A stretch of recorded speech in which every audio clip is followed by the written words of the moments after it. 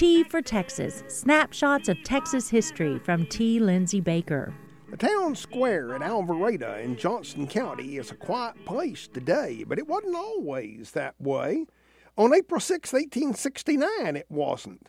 That was when Texas desperado Ben F. Bickerstaff overstayed his welcome in Alvarado.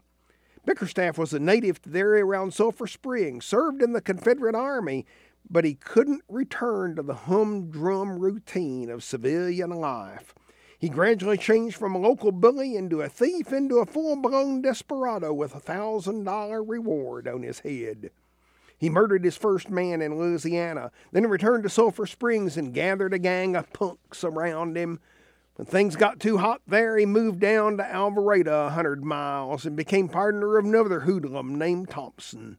They'd ride into Alvarado in the evening, shoot up the town, intimidate the law-abiding residents, and finally the locals had taken all they could stand. The press reported the good citizens of the village prepared themselves with shooting apparatus for the purpose of ridding their community of their greatest pests. As daylight faded on April 6th, the storekeepers shot both of them as they dismounted from their horses. Bickerstaff lived longer than his partner. He propped himself up in his elbows and talked to the locals, declared you've killed as brave a man as there is in the South.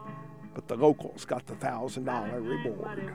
T for Texas with T. Lindsay Baker is produced by KTRL Radio at Tarleton State University in Stephenville, Texas. More information at tfortexas.org.